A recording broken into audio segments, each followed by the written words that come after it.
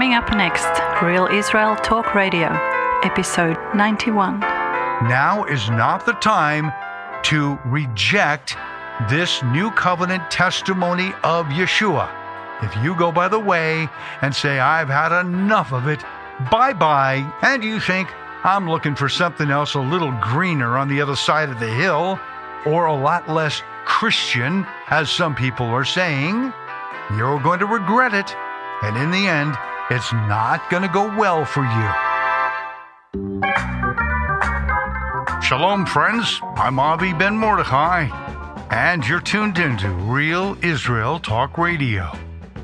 Today's program is episode 91 and part 27 in my Defining Biblical Love series based on 1 Corinthians chapter 13.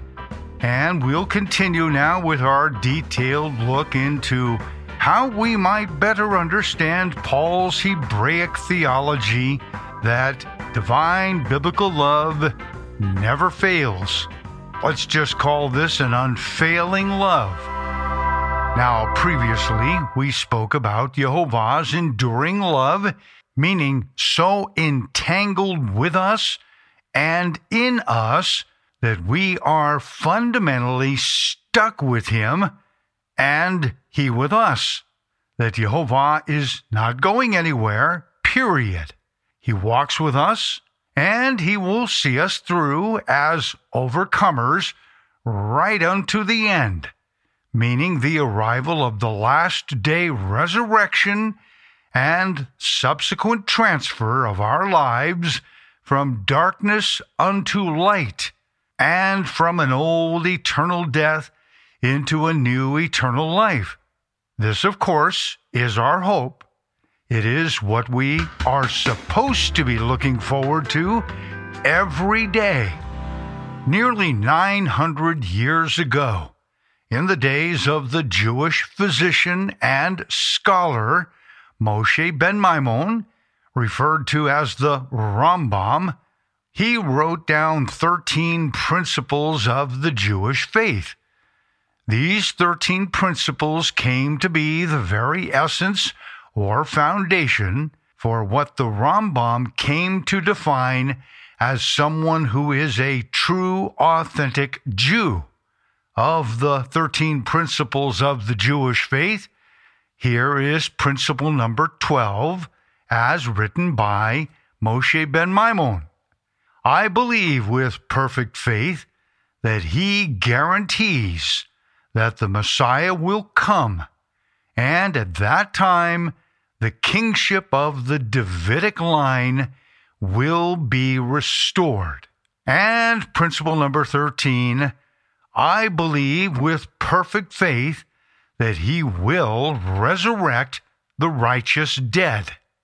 Now, these two declarations came out of ancient Jewish oral tradition, supposedly originating with Moses at Mount Sinai, or so they say, until it finally came to be written down late in the 2nd century of this common era, which is often referred to with the letters C.E. And why was oral tradition replaced with teachings written down, such as Judaism's 13 principles of the faith? Well, would you like the short answer or the long answer? Okay, well, let's go with the short answer for now. For a long time, Judaism's religious leaders understood that something had to be done to preserve and protect all of the sayings passed down from the fathers of the Jewish faith. The rabbinic scholar tasked with putting everything down in writing was one referred to as Yehuda or Judah the Prince, also called Harav or Yehuda Hanasi. Having all of the oral traditions written down, Yehuda Hanasi, or Judah the Prince, fundamentally saved Judaism, so to speak, so that the nation's traditions might not forever fall into oblivion due to persecution or for the simple fact that the lessons could be forgotten. Primarily, Yehuda Hanasi picked up the mantle of all the Jewish oral traditions that had been circulating from the very beginning and up to his own time, and he turned all of it into a written-only text. It was a vast but growing collection of oral traditions, signified as Torah Sheba'al Peh. Again, Torah Sheba'al Peh. That is, basically a teaching on or with the mouth, or if you will, oral law. So we learn that which was once a repeated tradition from a rabbinic master to his student was now replaced with a written text. Thus it came to be studied and committed to memory by way of regular repetition. As a result, it came to be known as what is called the Mishnah, simply meaning secondary, like that of repeating something over and over again. Hundreds of years after Yehuda Hanasi, another body of teachings emerged based on the Mishnah of the Rab Yehuda Hanasi, or Judah the Prince. This body of law was called Gemara, meaning to finish or complete. The texts of the Gemara are essentially contained through volumes of discussions, arguments, and commentary on the secondary and repeated traditions of the Mishnah. So collectively, this body of teachings, traditions, and laws all came to be known as Talmud, coming from the Hebrew word lilmod, meaning to learn or to study. Centuries after the volumes of legal opinions, traditions, and teachings within the passed-down works of the Talmud, the Jewish physician and philosopher Moshe ben Maimon, referred to as the Rambam, had much to say about the values of Jewish law and its daily applications. The Rambam lived in the 1100s, and he was the court physician to the great Islamic leader Salah ad-Din in Egypt. The Rambam was a great mind and philosopher of the time. Now, all this said, we can now return full circle to Rambam's 13 Principles of Faith. Over the centuries, and really with so much persecution against Jews, it was understood that if the Jew was to survive, it was clearly up to us as Jews to remain resilient, irrepressible, and yes, even durable in the face of global changing times and persecutions. So, why the persecutions, you might ask? Well, I think that is a story for another time. However, I think generally, from my perspective, Jews and the behaviors that we have were just far too different from those of the surrounding cultures where, over the centuries, we found our homes and our lives, at least initially. After all, we had and continued to have our own religious and cultural laws, values, and ways of living compared to those around us. The more separated from the values and practices of the nations, the more persecutions we learned to endure. Over time, it came to a point where Jews lost national identity through religious self-destruction and spiritual assimilation. Sometimes we might refer to this today as Jewish self-hatred. In a sense, this became a plague for self-preservation. All the endurance and cultural durability lessons that we had learned from our predecessors just kind of went out the window. For self-preservation, many Jewish people chose instead to no longer remain as target practice for our enemies. Instead, the Jewish defense was to essentially assimilate among the nations, changing our names from Jewish names into Anglo names and things like that, all drawing attention away from us as Jews so that we might become like them, the Gentiles. This Jewish strategy actually worked for a time, but it still was not Jehovah's approach to holiness and separation to be like him. Through the prophet Jeremiah, Jehovah gave the following words, Jeremiah 7:23-28.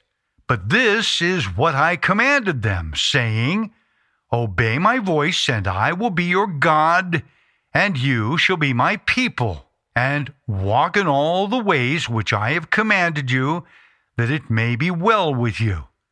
Yet they did not obey or incline their ear, but followed the counsels and the dictates of their evil hearts, and went backward and not forward. Since the day that your fathers came out of the land of Egypt until this day, I have even sent to you all my servants the prophets, daily rising up early and sending. Yet they did not obey me or incline their ear, but stiffened their neck. They did worse than their fathers. Therefore you shall speak all these words to them, but they will not obey you. You shall also call to them, but they will not answer you. So you shall say to them, This is a nation that does not obey the voice of Jehovah their Elohim, nor receive correction. Truth has perished and has been cut off from their mouth. Well, later it was Jehovah's word to us through Yeshua, who said in Mark 8:35-37, For whoever desires to save his life will lose it. And that includes assimilation among the Gentiles or the Goyim.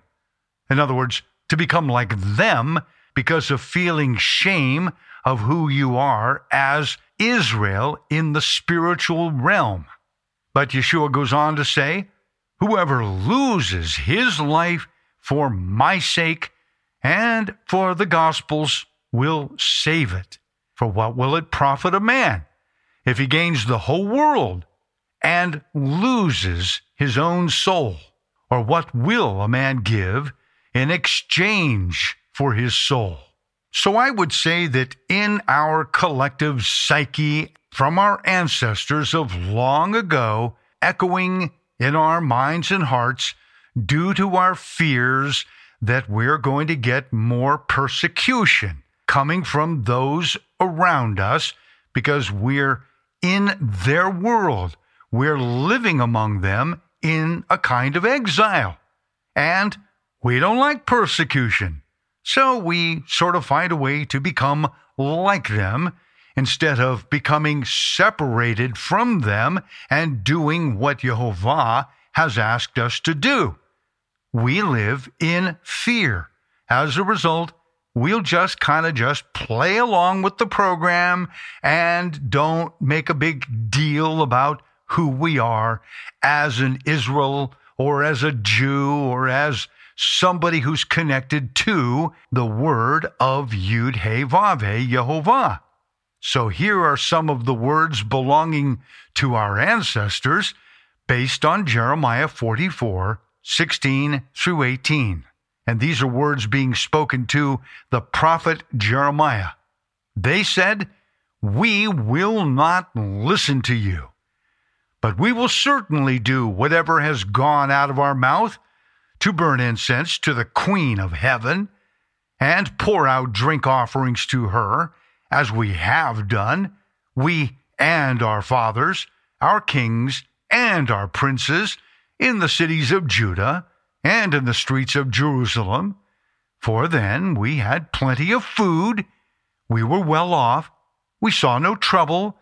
Oh, but since we stopped burning incense to the Queen of Heaven and pouring out drink offerings to her, we have lacked everything, and we have been consumed by the sword and by famine.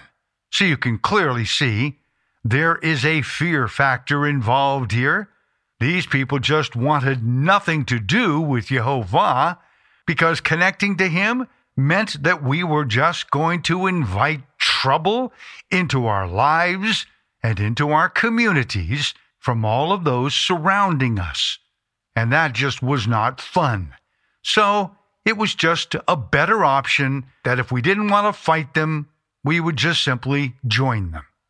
Well, these words do show us a Hebrew nation that does not know Jehovah's love, a nation that has lost hope and has lost its way back to a just salvation and deliverance from Jehovah.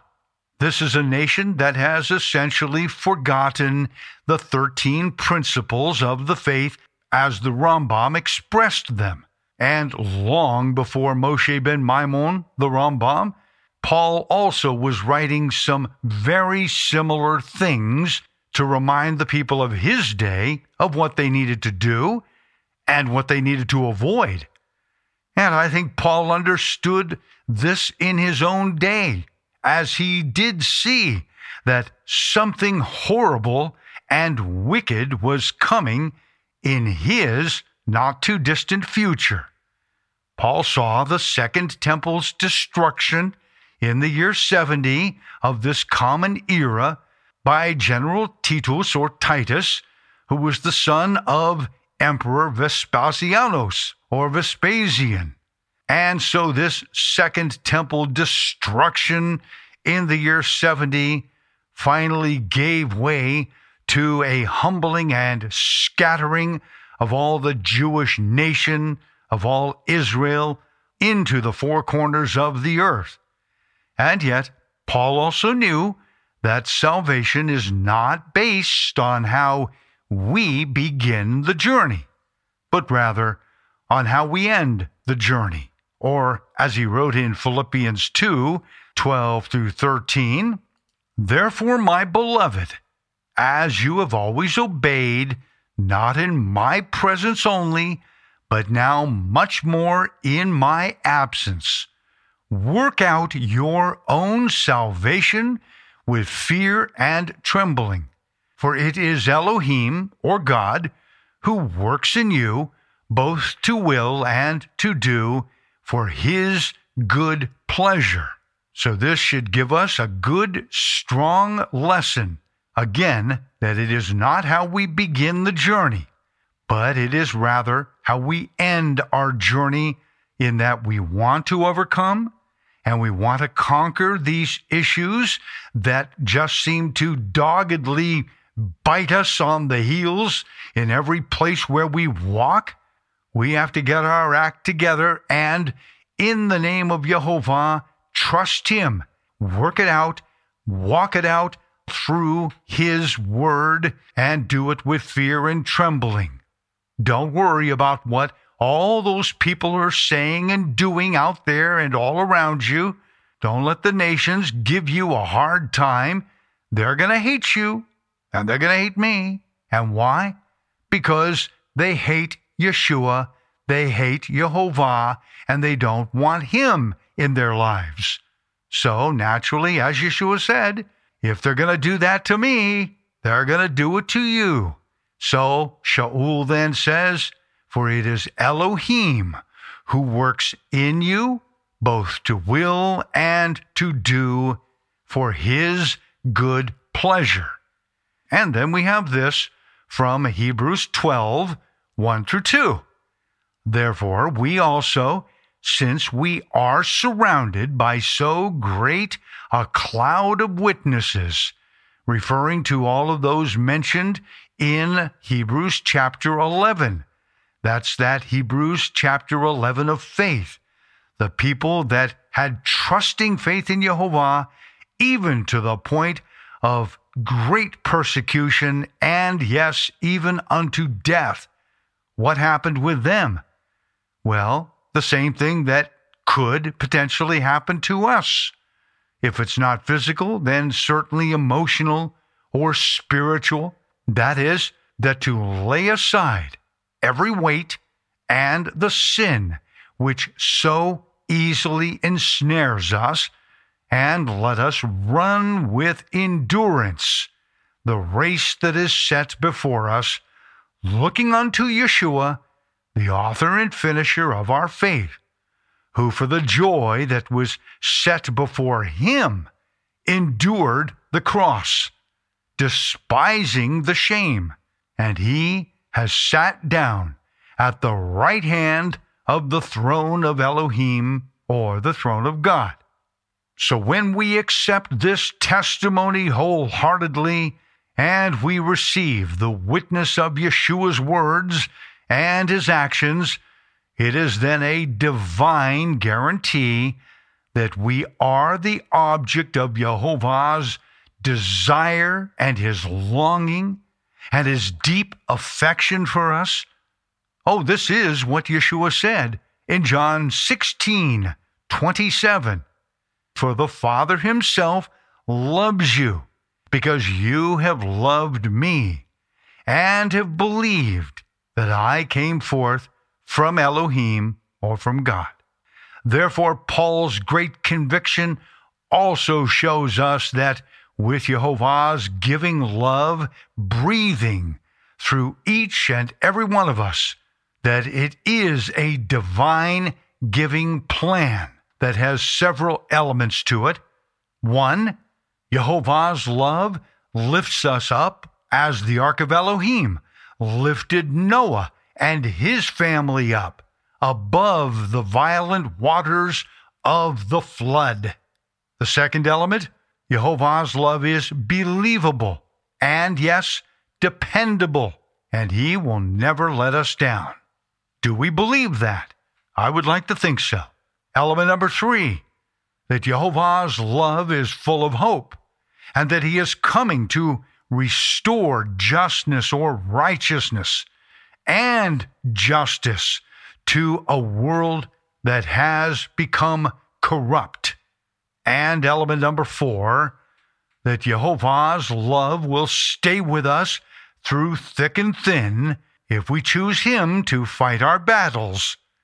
If we choose to fight the battles ourselves, well, we're going to wipe out and we're going to burn out and probably in the process get pretty angry with Jehovah and saying to him, why did you let this happen? And we lose faith. Therefore, again, we learn and understand that we are surrounded by a great cloud of witnesses, and so we can lay aside every weight and the sin which so easily ensnares us. And as I would see it, that probably includes that fear factor that we have in shame. We don't want to be associated with certain things of the gospel or of Yeshua, or they're going to bully us or call us names because we're standing firm in this truth that we are holding so near and dear. So we need to lay aside that weight and the sin which so easily ensnares us, probably having to do with our pride. So the writer says in Hebrews 12, let us run with endurance the race that is set before us, looking unto Yeshua, the author and finisher of our faith, who for the joy that was set before him endured the cross, despising the shame, and he has sat down at the right hand of the throne of Elohim. Now we'll continue with this thought and this unfailing love that Jehovah has for us after we take our quick break. So join us and we'll come back. This is Avi Ben Mordechai, and you're tuned into Real Israel Talk Radio.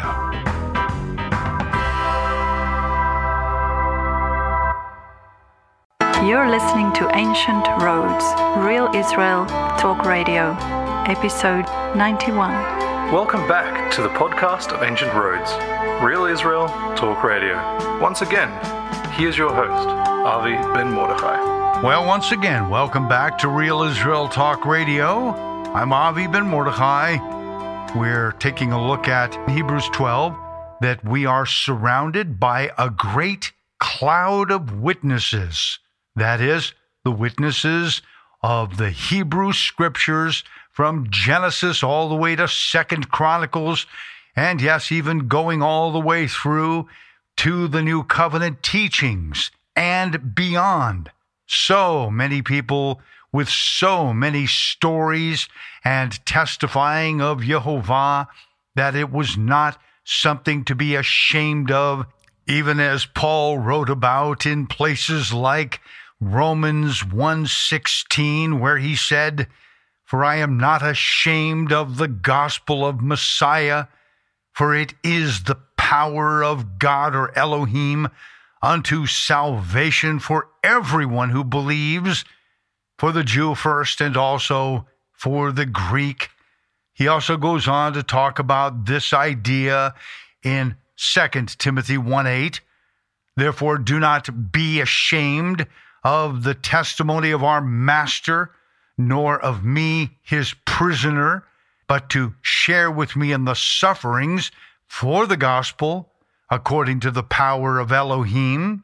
And 2 Timothy 2:15, "To be diligent to present yourself approved to Elohim," or God, "a worker who does not need to be ashamed, rightly dividing the word of the truth," and so many other additional places with that kind of a principle.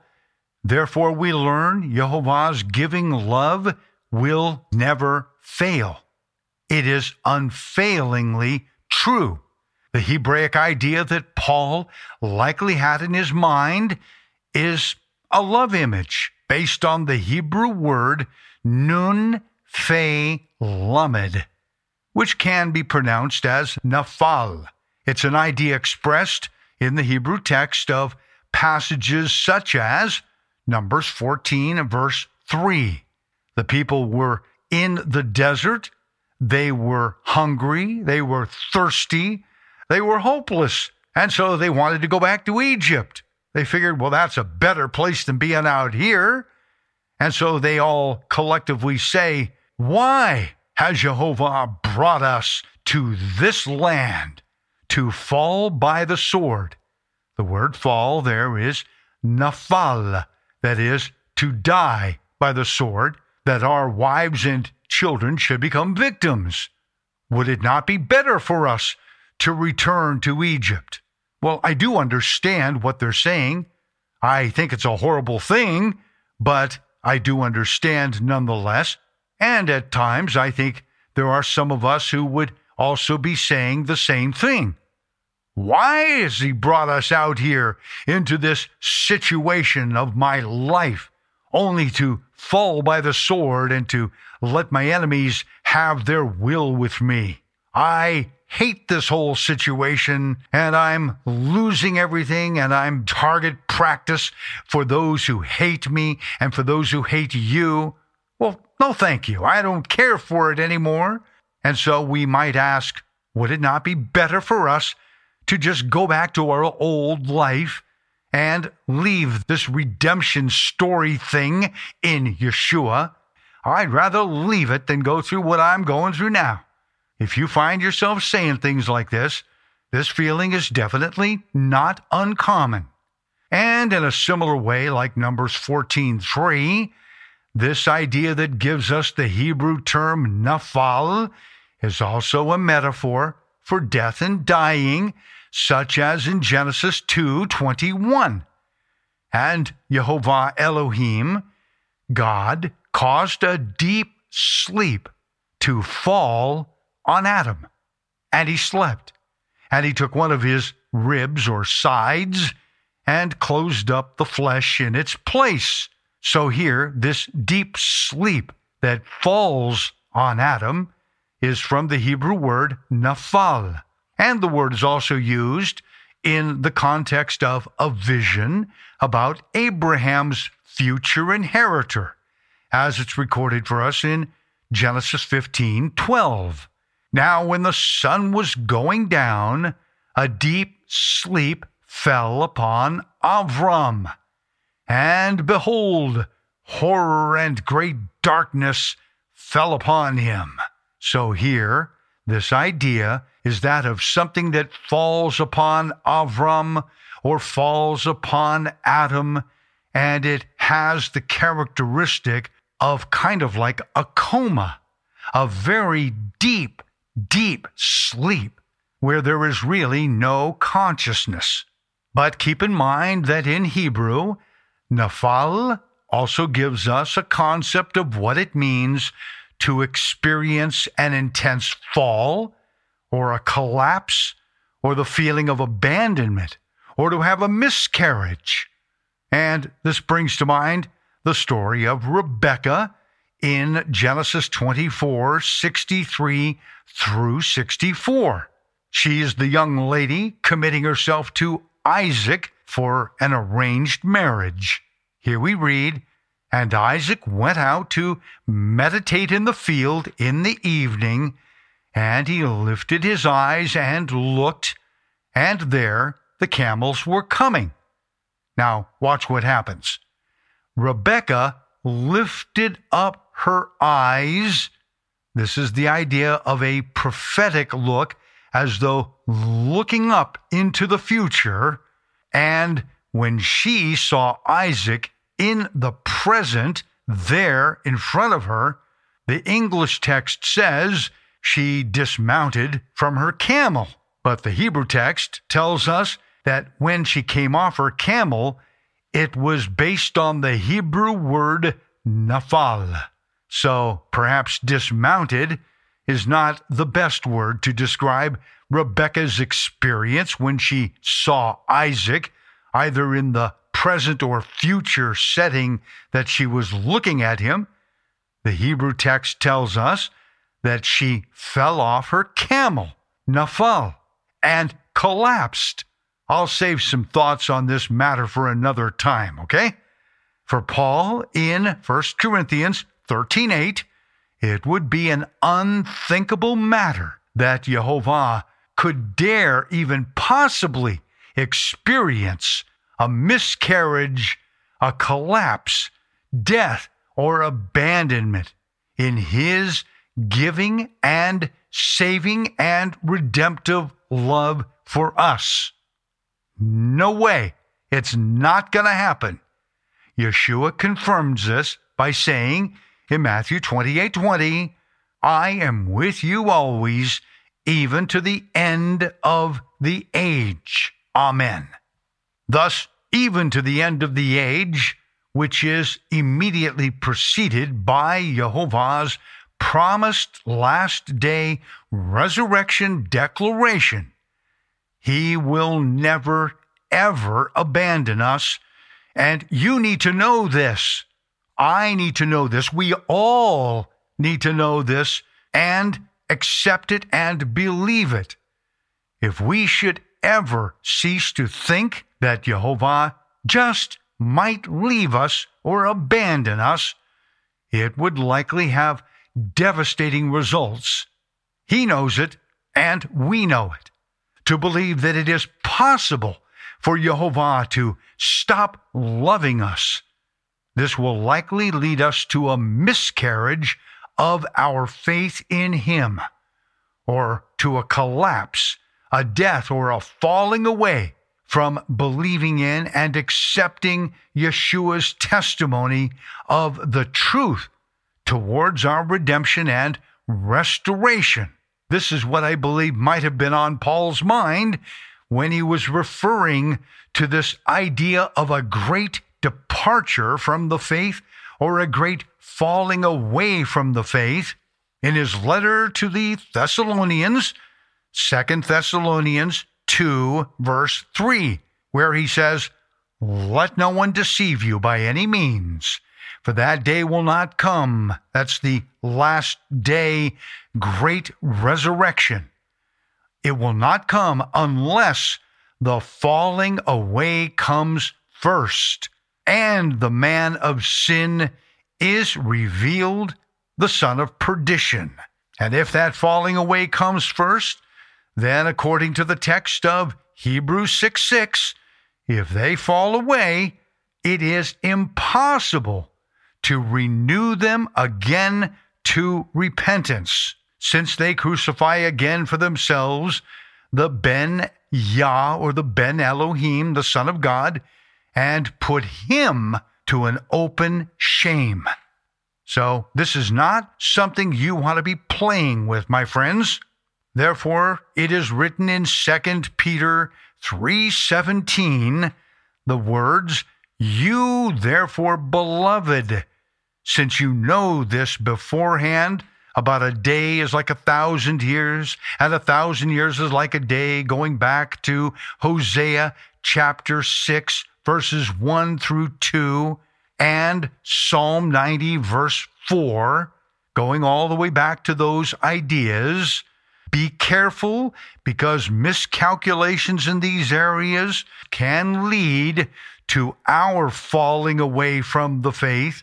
And also in Revelation and the verses that talk about the suffering elements in this world due to the opening of the seals of Revelation chapter 6 and the subsequent letting loose of the 4 horsemen of the apocalypse. All of that stuff is going to cause a great, great falling away, a departure from the faith. Those even among our own communities, they're going to walk away from this faith, being led away by the error of the wicked. Again, 2 Peter 3:17. So we know these ideas are very important for us to understand. And for Paul, he was trying to neutralize this poison thinking. So he finishes his statement in 1 Corinthians chapter 13, verse 8, by saying that Jehovah's love from above is unfailing. It never fails. And so he gives us a number of ideas related to this comparison between Jehovah's unfailing love and our failing faith. Let's take a look at these briefly.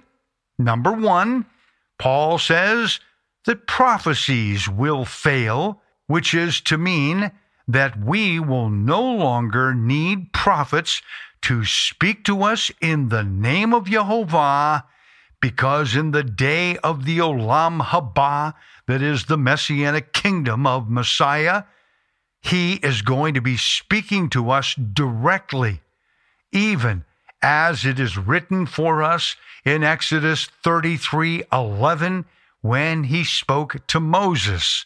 Here's the passage. So Jehovah spoke to Moses face to face, as a man speaks to his friend. It will be this way for all of us in the Messianic kingdom of the Olam Haba after the last day resurrection. A second idea that Paul mentions is that of tongues. This will cease to be, meaning all the languages of the world will merge into one unified language, even as it is explained for us in the Hebrew text of Zephaniah 3:8-9. Let's take a look at that. Therefore, wait for me, says Jehovah, until the day I rise up for plunder. My determination is to gather the nations to my assembly of kingdoms, to pour on them my indignation, all my fierce anger. All the earth shall be devoured with the fire of my jealousy, for then I will restore to the peoples a pure language, that they all may call on the name of Jehovah to serve him with one accord, what's important to understand in this passage I've read to you from English is to look at it in the Hebrew text. Because in the Hebrew text, all 22 Hebrew letters are present in the statement. And not only that, but all 5 of the unique final Hebrew letter forms are also in that statement. That's very, very interesting because he's talking about a restoration of all the nations and the languages of the people where we are all going to speak one language, and that language appears to be Hebrew. A third point that Paul makes is that knowledge will also vanish away.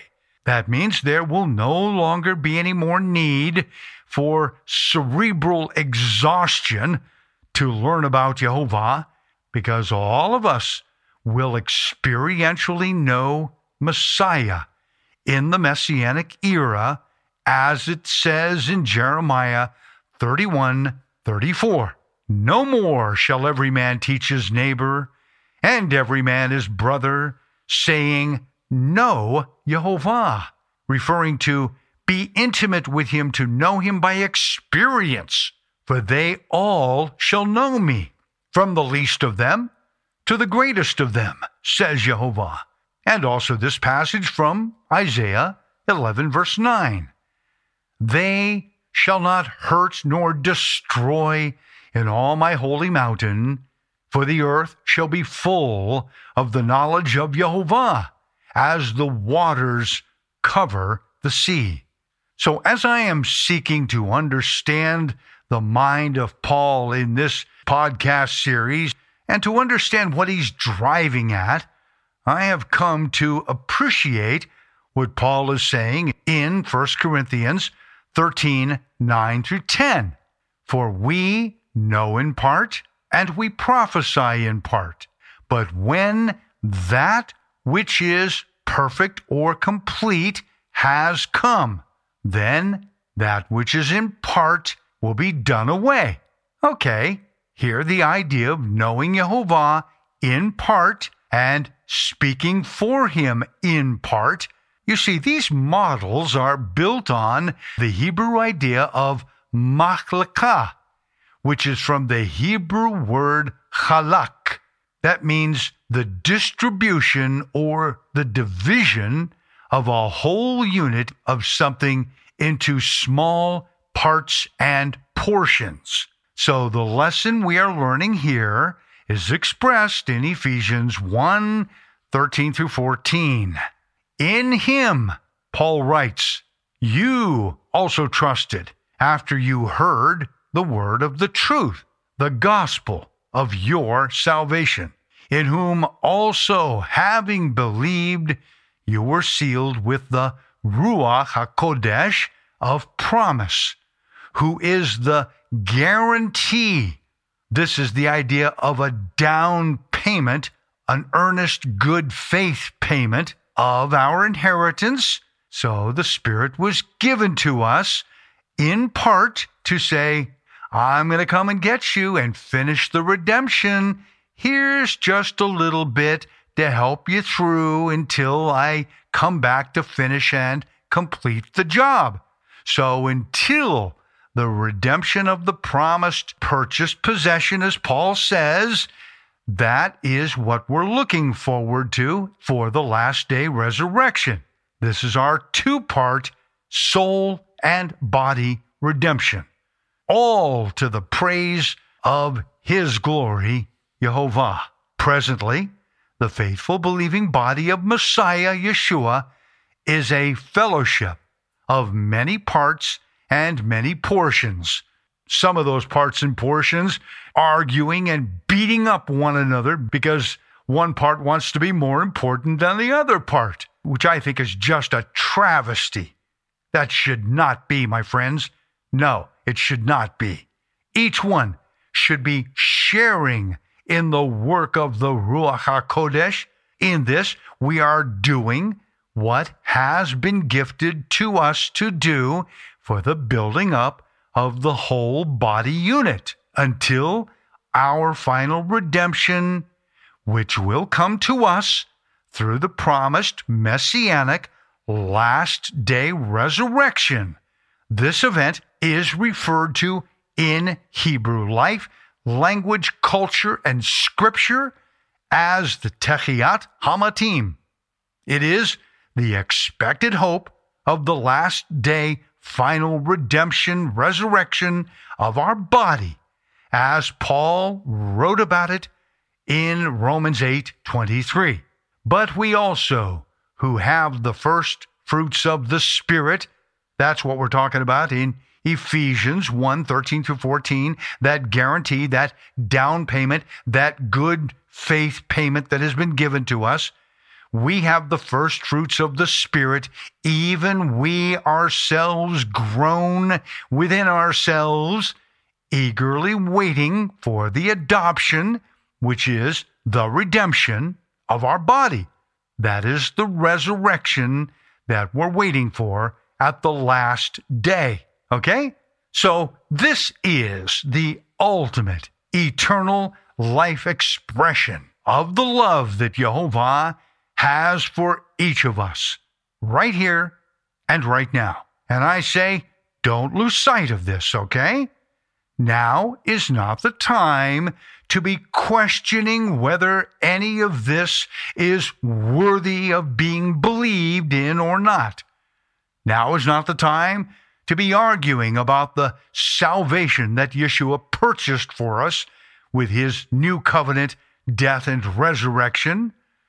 And if you or anyone should at some point, either now or shortly in the future, should decide that all of this new covenant teaching is a bunch of bunk and utter nonsense because it's just not Jewish enough, at least according to today's Orthodox Jewish theology, or perhaps a decision is made that this new covenant testimony of Yeshua is just flat out bogus and perhaps even pagan, with all this talk that Yeshua died for us, that he sacrificed himself for us, that he spilled his blood for us, that he raised from the dead, and all that stuff. If somebody tries to tell you that's all a bunch of nonsense and to make it so nothing, don't listen to people who do that to you, Jewish or otherwise,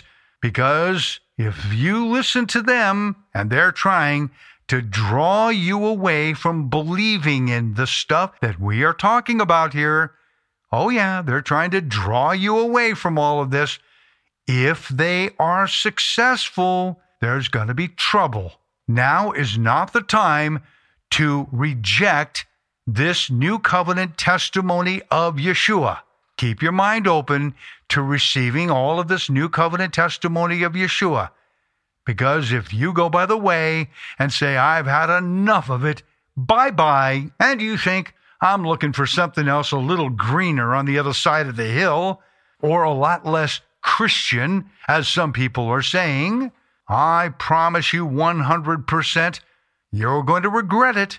And in the end, it's not going to go well for you. I'll guarantee you, it will not go well for you. And I'll tell you straight up, I couldn't say these things that I'm saying to you back in the late 90s and the early 2000s, all the way up really until about 2015. No, I couldn't say this to you. I was kind of questioning stuff myself. But I'm telling you now, no way. This stuff, it is of the truth, and it is worthy to be believed in. Now, let's come back to the next podcast, and we will continue with our study on biblical love from 1 Corinthians 13. We still have a few more things to learn before I completely bring this series to an end. In the meantime, if you have any questions or comments, do navigate over to our website at www.cominghome.co.il. Again, cominghome.co.il. Take care, have a great week, and Yah willing, we'll see you back here for a subsequent study I'm Avi Ben Mordechai, and you're listening to Real Israel Talk Radio.